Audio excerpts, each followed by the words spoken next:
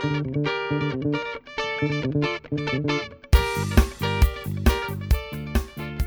back to Dapper Notes, the podcast where I share the behind the scenes and the making of all Dapper Notes and accessories. Today's episode is arriving alongside the 25th Buckhead Club edition. It is a special collaboration with a good friend, but before we dig into that, let me tell you some backstory.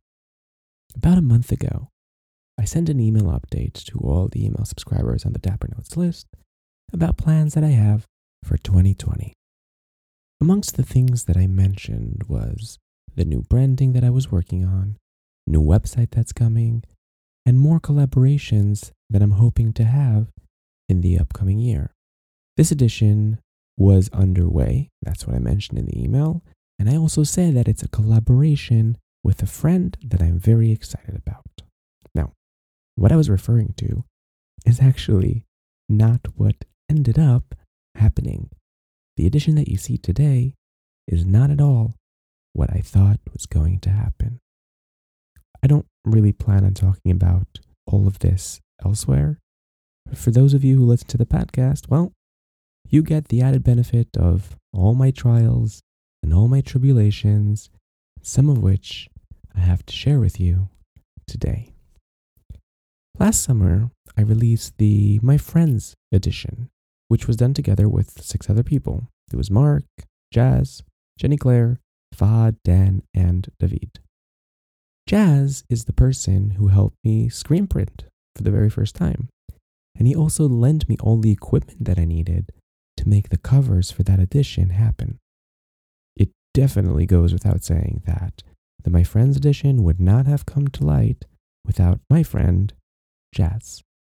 One of the reasons that he joined me for that process is because I knew that he was a screen printer. He teaches workshops and he co-owns a shared studio space. And Jazz also had expressed to me a desire to make a Dapper Notes edition together. That was several years before. So when I enlisted him to help for that edition, he obliged happily. And then when we started working on it, he mentioned offhand that his true desire was to actually design an edition of his own with his artwork, not just help me make an edition that someone else designed, which happened to be Mark Caneso at that time. I took note of what he said, and I promised him that we'll make it happen one day. Now, seeing that I set out the year of 2020 to be a year full of as many collaborations as possible, I'd reached out to Jazz to see if he'd like to finally design a cover for Dapper Notes. He said yes, of course, and I set a deadline for him, working back from what would be the projected release date. On the day that the sketches were due for Jazz, I texted him to see what he was up to, and mysteriously, I did not hear back from him for about 2 days. When he finally replied to me, it was with pretty heartbreaking news. His father had a heart attack, and he said to me that he couldn't focus on creating artwork for Dapper Notes. His mind just wasn't in it, which is completely understandable. I, of course, replied right away, sending him my best wishes, and I told him he should not worry about a thing. Just focus on his family, and we'll chat at a later time about doing something together. That's not important at all. Family comes first. And that was that. Of course, this very unfortunate news had left me scrambling. I had about 1 month till the release date, and I had nothing planned. So that evening, I decided to send a message to Gustavo Jaimes to see if he was up to a last-minute task, and needless to say, he surely was. Gus, who also answers to Tavo, he's one of the kindest, most talented humans that I know. And to top it off, he is genuinely humble. He happens to be a professional tattoo, and I said that very weird. He's a tattoo and visual artist, and also a great photographer. And needless to say, I am beyond thrilled that we were able to create something together.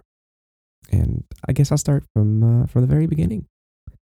Gus, to me, in short, is a celebrity turned friend turned colleague. Here's how. I first heard of him on a podcast called VGHC's Hammer Time. This podcast is part of the AID network, which hosts a variety of shows for creatives, and it's one of the only podcasts that I actually listen to very regularly. I have to say, if you're looking for inspiration, for a great conversation, if you're looking for a fantastic and supportive, active community, check out aid.network/shows, and you'll see the things that are there for offering to listen to. I promise you, you will not regret it. It's a great listening, great community all around. Now, this particular show called Hammer Time is a little bit different from the others on the AID network. It's more of a hangout with friends, and it comes out on Fridays, which is, for me, the perfect way to start the weekend. Anywho, it started off as a 2-person show with Mark, the host, and Michael Hammer, who runs VGHC.com. That's a hockey merch brand. And that's why it's called VGHC's Hammer Time, because of Hammer from VGHC. Gus joined them as a guest on the 3rd episode, and he basically stayed on as a permanent fixture ever since. They're already way past 100 episodes, and that's how I came to know of Gustavo Jaimes.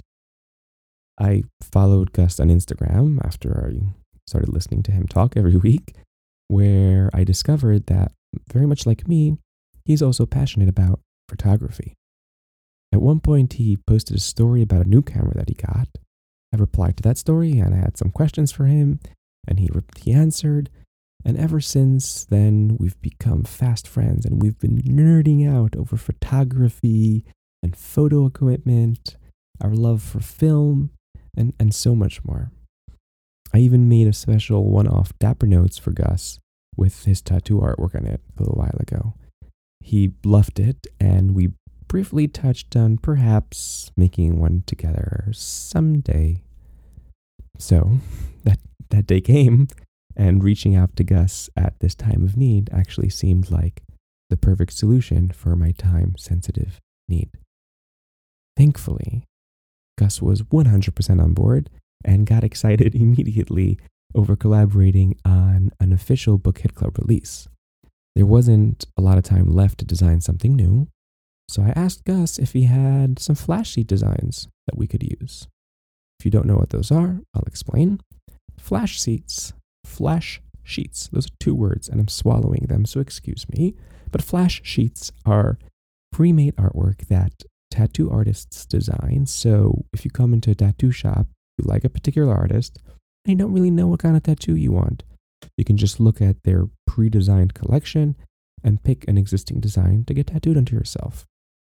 Flash sheets are also extremely useful for when a tattooer goes to tattoo at an event where there isn't a lot of time and you want to be able to cater to as many people as possible. So what an artist will do then is create a smaller set of designs. This is the flash sheet, that's why it's called a sheet. Very often the designs are themed for that particular event. So let's say it was a hockey theme event, you'd have hockey themed tattoos. And they'd use that to tattoo people during that event, basically. So I asked Gus about some options that he had already designed. He sent me some, and I picked the designs that centered around love, florals, and coffee. All of these things are themes that are already very prominent in his work, and I took all of those flash sheet tattoo designs and created a repeating pattern that I could use for printing a notebook cover. I got an immediate and a very enthusiastic approval from Gus after I showed him the pattern that I created with his artwork, and there and then, the cover design for the next edition was quickly and finally settled and done. I chose to print this pattern on a faux leather, which is a material that I've actually wanted to use for quite some time. It also felt very apropos for this particular edition because tattoos go on skin, naturally, and pleather is, I guess, the closest a notebook could mimic that. So kind of a tattoo design and a skin looking thing works out very, very well. It happens to be that this pleather material looks pretty much just like the real thing. I took the printed designs that came in and I ended up gluing it to an eggplant colored book cloth. Now, there isn't really much purple on the outside, but somehow it felt like a very good complement to the artwork that you find outside. I then also used a purple thread to match the color of the book cloth.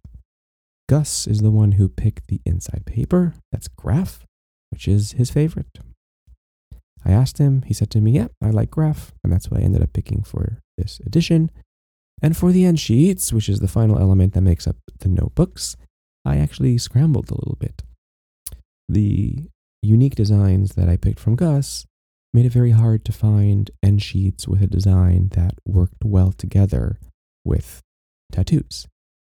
That is until I stumbled upon a really nice collection of screen printed artwork that was done on handmade Lokta paper. I don't know if I'm pronouncing that right.